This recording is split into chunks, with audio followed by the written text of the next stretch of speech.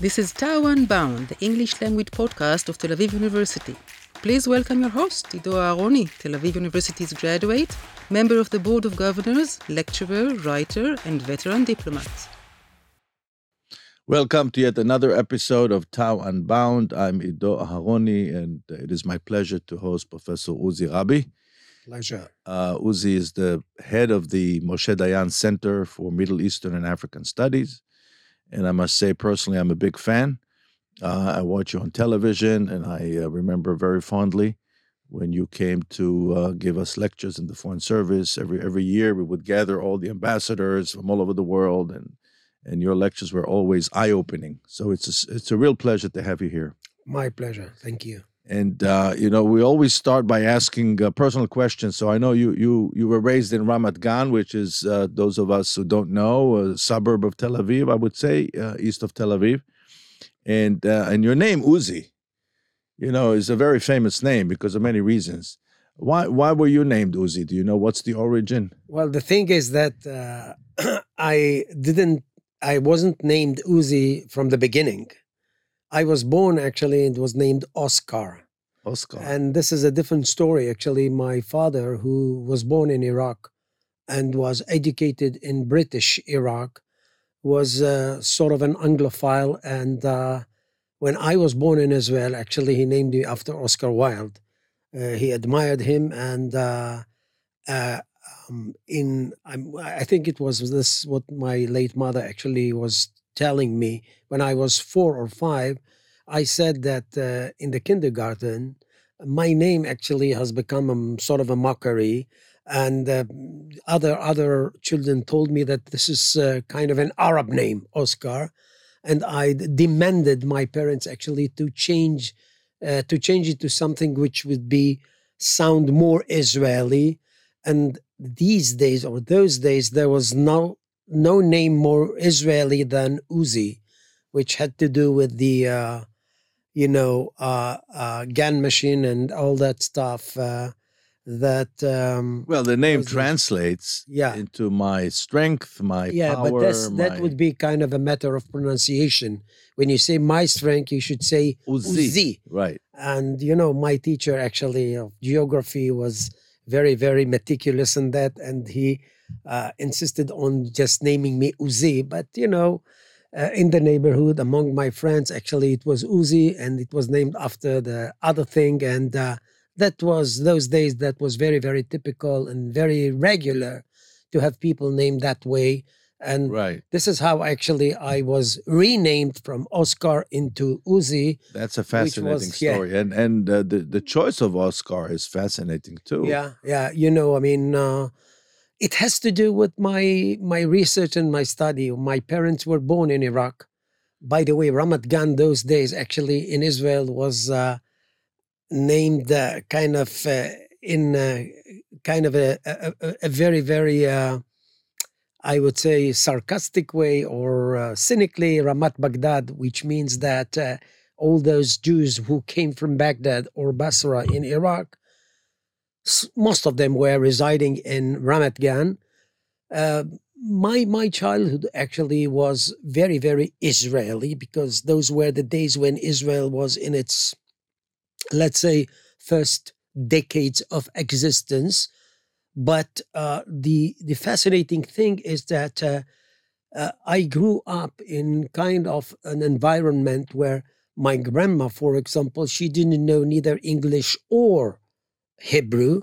So I spoke Arabic with her actually day by day. And I grew up in kind of, a very Israeli, of course, environment, but with a lot of memories from the Arab world. And my uncles, my extended family, what they were actually used to do is just, raise memories from times in Baghdad, etc. And that fascinated me, because when I went to school, I took Arabic language as an elective course. Thereafter, in the army, actually, I was in the intelligence unit, and thereafter, of course, Tel Aviv University Middle Eastern Studies. So for you, it was a natural transition for you to Yes. become an expert in the Arab world. Exactly. In a way, I was always there, in my mom actually wanted me actually to become a lawyer or an accountant. This is very, very typical of, I would say, Baghdadi Jews, so to speak. But I insisted on that because I thought that there is something here that makes me be well connected to my roots. And on the way, actually, I was fascinated by the what's going on in the Middle East, Arab world, and that became actually sort of a profession and expertise. By the way, before we go into your academic work, how do you explain the Jews that came from Iraq?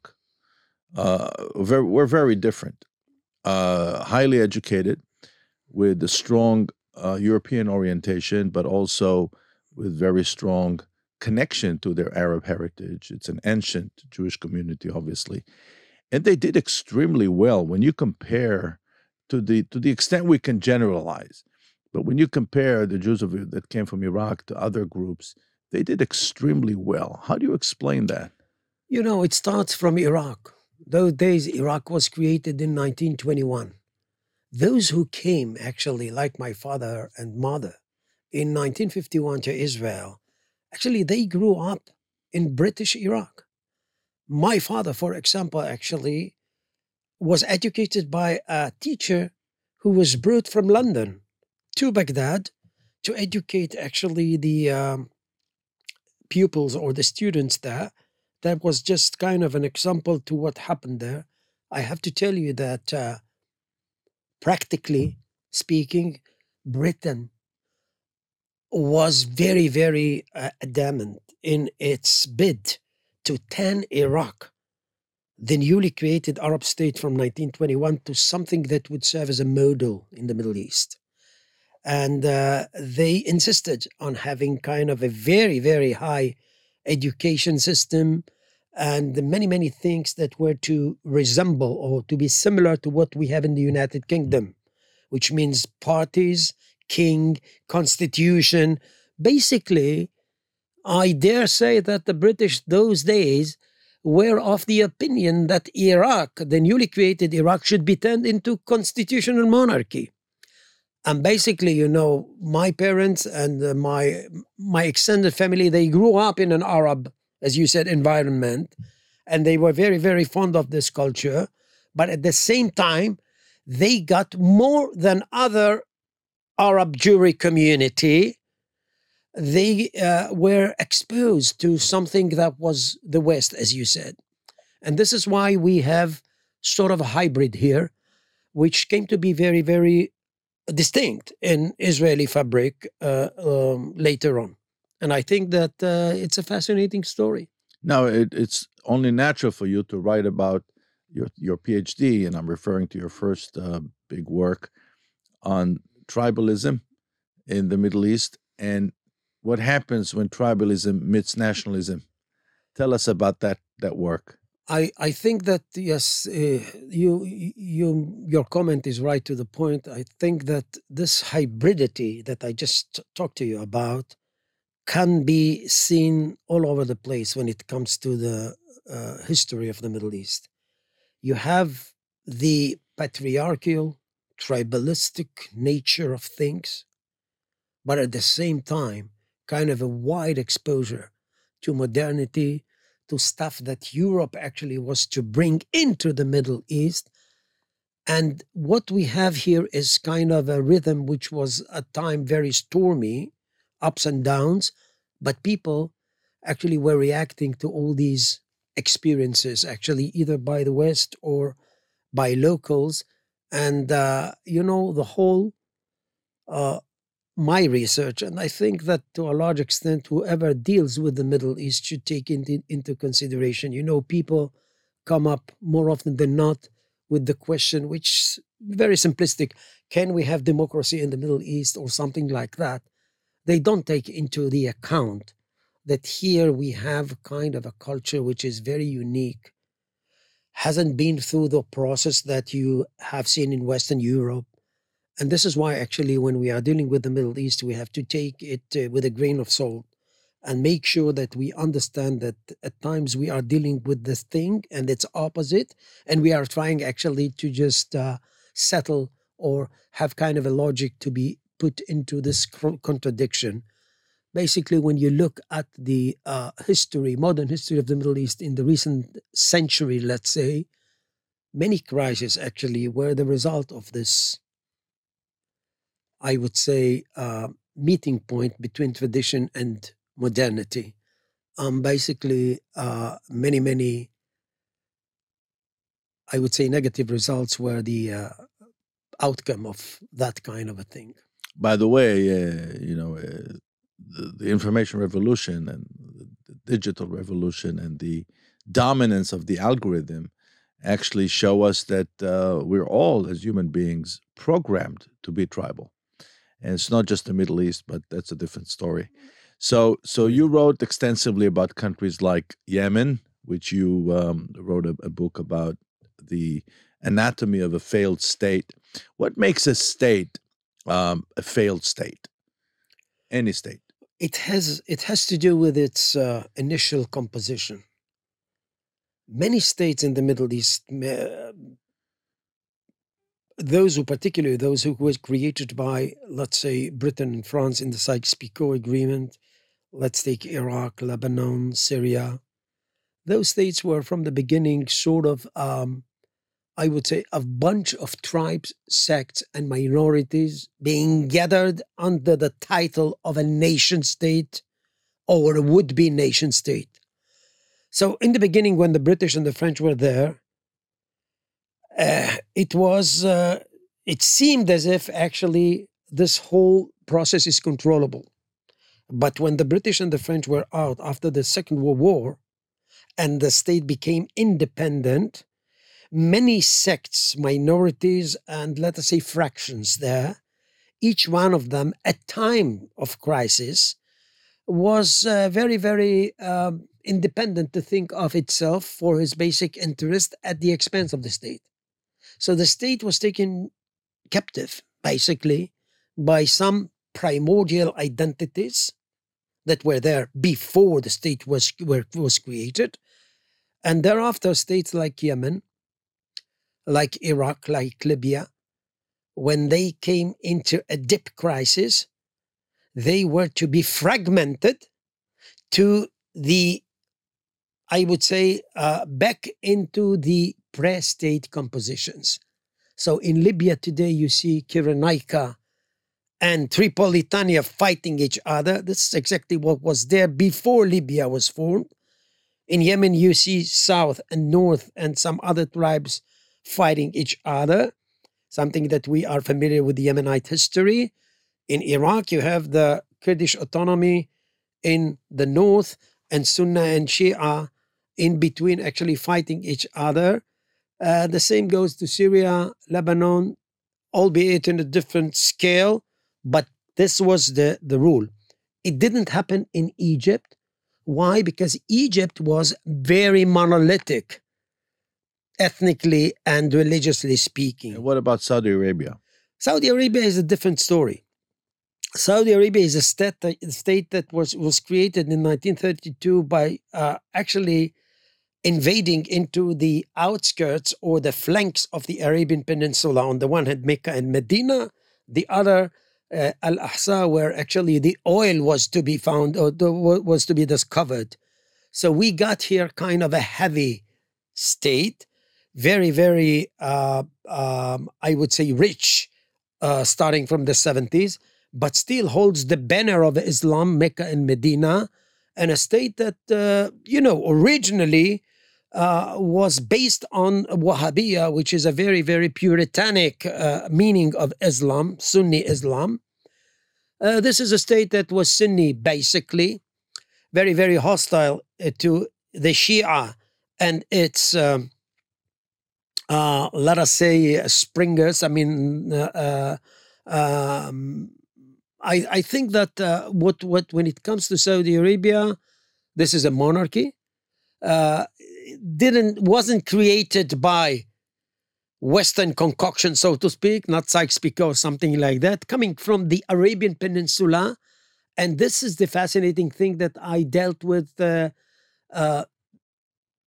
more often than not, how tribes actually are becoming a modern state. And this is a very specific, ongoing process until these days. And every time that Saudi Arabia, even these days, do something which seems very, very peculiar, something that hasn't got kind of a very well, I mean, not well understood by the listener or the spectator, it has to do with the one-time tribalism. So what we are trying to do in our research center, when we are educating our students, when we are talking to the Israeli public, at times even when we talk to policymakers, what we are trying actually to just live behind our analysis and let them internalize it is that you can't deal with the other in the Middle East while using your own standards. So if you would like to understand Saudi Arabia, you have to be familiar with its history, with the way actually they memorize themselves, and so on and so forth.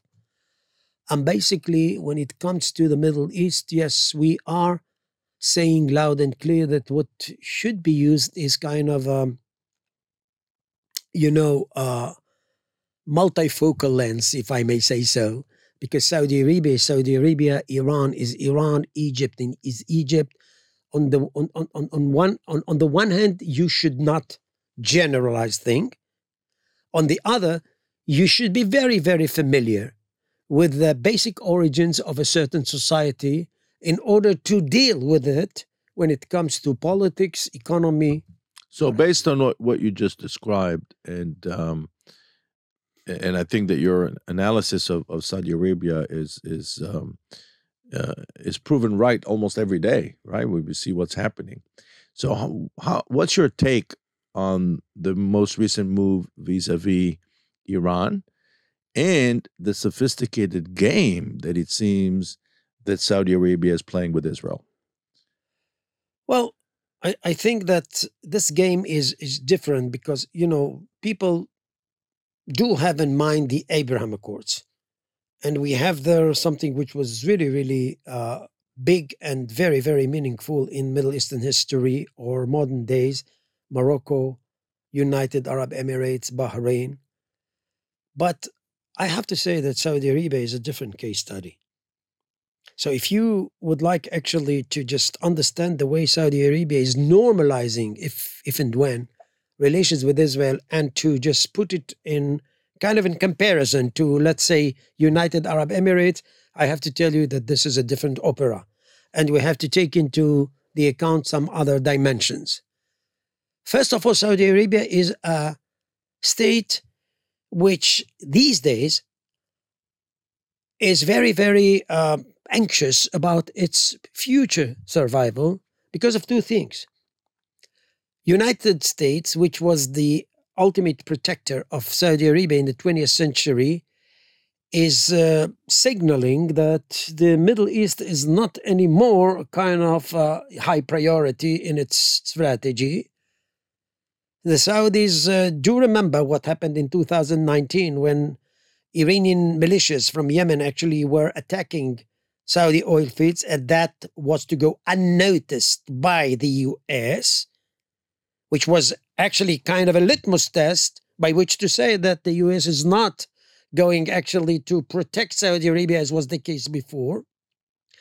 And as a result of its consternation, what the Saudis actually came to think that they must have kind of an alternative in the shape of what is called actually the Saudi-Iranian agreement, where China is the main broker there, in order to minimize actually the scope of danger. This is how I think that Iran is the nemesis of Saudi Arabia. It hasn't started actually in the recent years. This is a process of hundreds of years. And it has to do with Arabs versus Persians. It has to do with the Persian Gulf or Arab Gulf. It has to do with Sunni versus Shi'a. It has to do with so many things, hegemony in the region. So if you ask me what the motivation of Saudi Arabia is, is to find sort of a shelter or protection against a nuclear Iran in a newly created Middle East in that sense.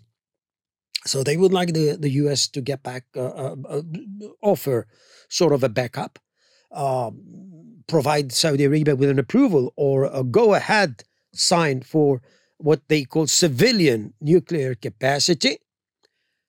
This what makes the Saudis move. Iran is in the back of mind. They highly afraid of Iranian expansionism, bid for hegemony, and they would say that the Iranians are not to be trusted.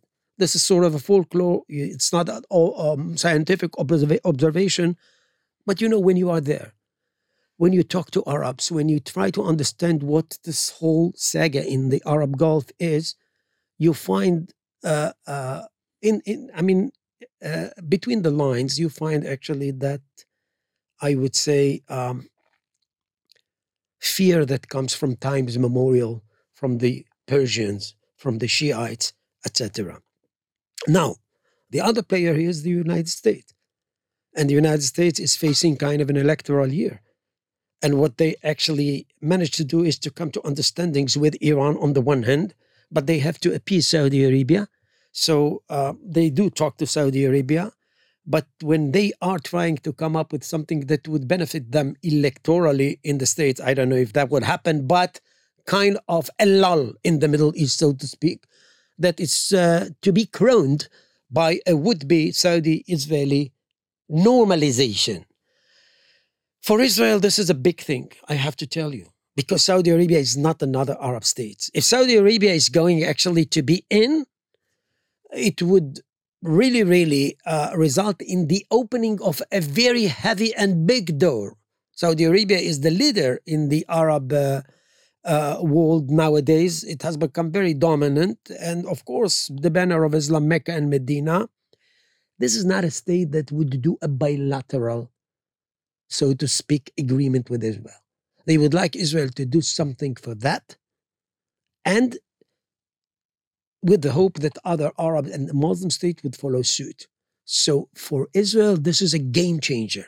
And in my opinion, Israel should do whatever it can to make this whole deal actually be successful, even if each one of the triangle, Saudi Arabia, Israel, and the United States, has its own reasons.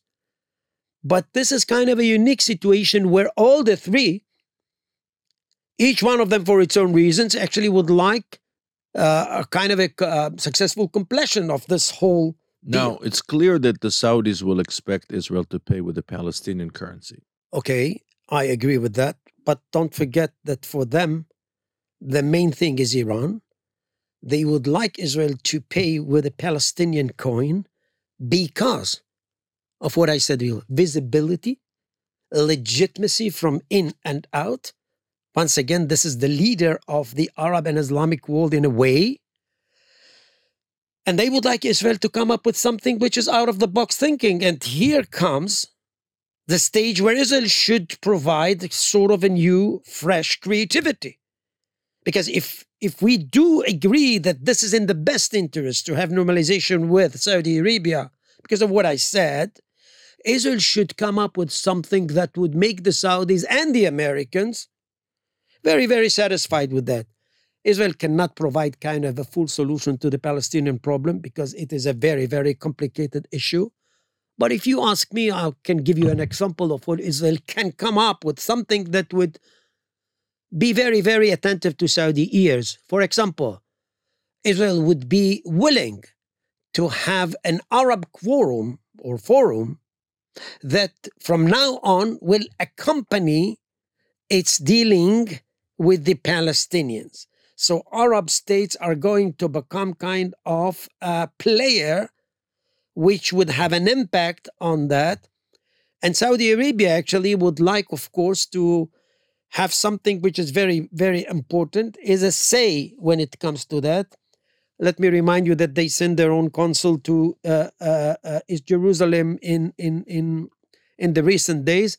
Let us remind ourselves that they demanded, or they would demand Abu Mazen to get into Jenin and bring in the PA once again in order to prevent Hamas from getting into the West Bank. Why? Because Hamas for them, for the Saudis and Emiratis, is a pariah. They were outlawed, actually, Muslim brothers, both in Saudi Arabia and the Emirates. So basically you have here a state, and nobody actually is becoming a Zion lover. That's what I said. Each one of them is very, very well, keenly aware of its own interests. Israel is not kind of an existential enemy for Saudi Arabia. This is the most important thing. And this is what we should emphasize. Now, let me ask you about the concept of timing and time in general in the Middle East and the Saudis. Let's assume, and I think it would be a safe assumption to make, that this current coalition in Israel is unable to produce the kind of creativity that you're alluding to. It's not going to happen with this coalition. Is there a danger of a window closing here, or we're looking at a different timetable here? In a way, yes. But I think that, if Saudi Arabia would do those steps, and I tell you, Saudi Arabia is interested in a shelter or backup against the Iranians, but they cannot conclude the deal without having kind of a gesture for Israel when it comes to the Palestinians.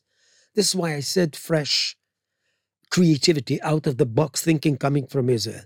If that is the situation, that's a disaster, because this would close a window which is very, very important for Israel's future. And I dare say that in that kind of a thing,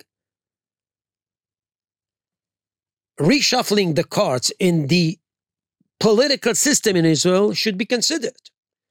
Because if you cannot actually come up with something that would make the Saudis actually be on board in this normalization, and you don't understand that this is so, I would say, instrumental for Israel's future, you are going to miss an opportunity that is sort of a golden one in my take. I mean, this is my take, of course.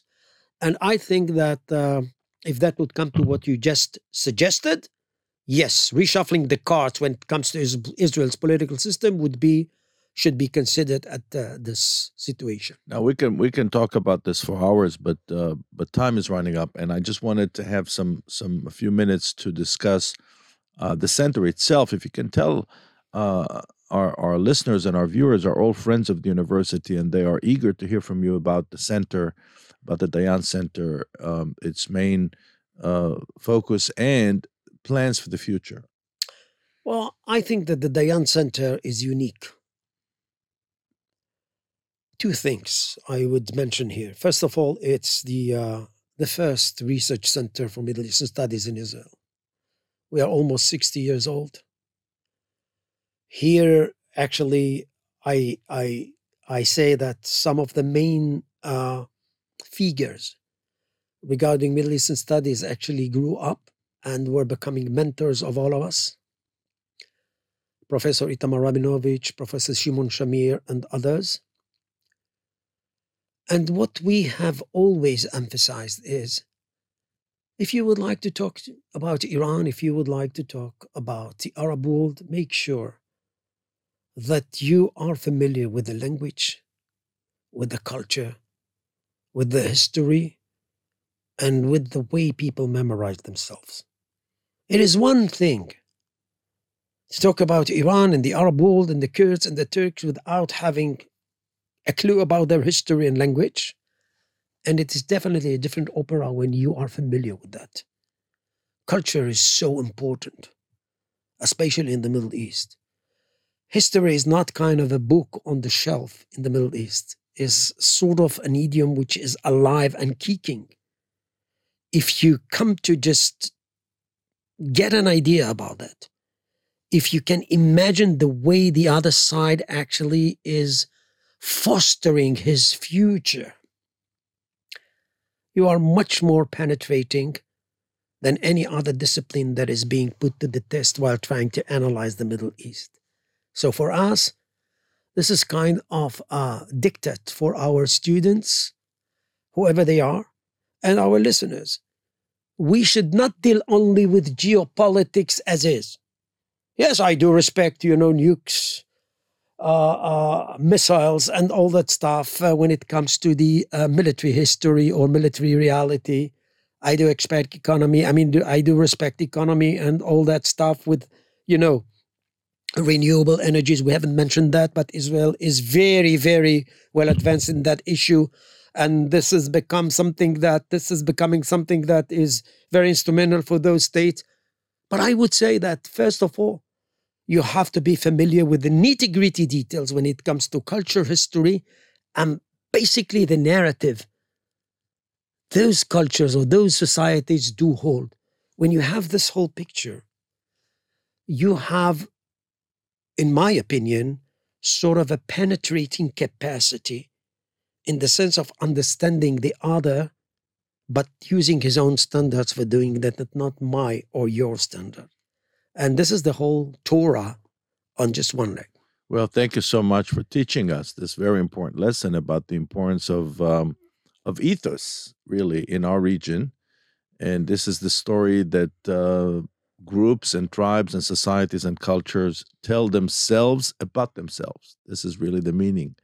And so, I could talk to you for hours, as I said before, and I'd like to invite you again, because this should be a periodical conversation, because things change so quickly in the Middle East. Always with pleasure. And I wanted really to thank you for that.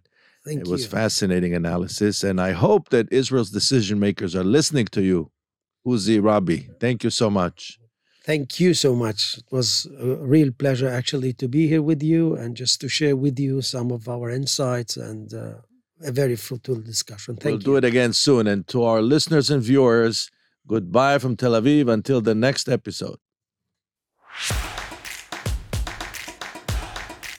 This is TAU Unbound, the English language podcast of Tel Aviv University. Please welcome your host, Aharoni, Tel Aviv University's graduate, member of the Board of Governors, lecturer, writer, and veteran diplomat.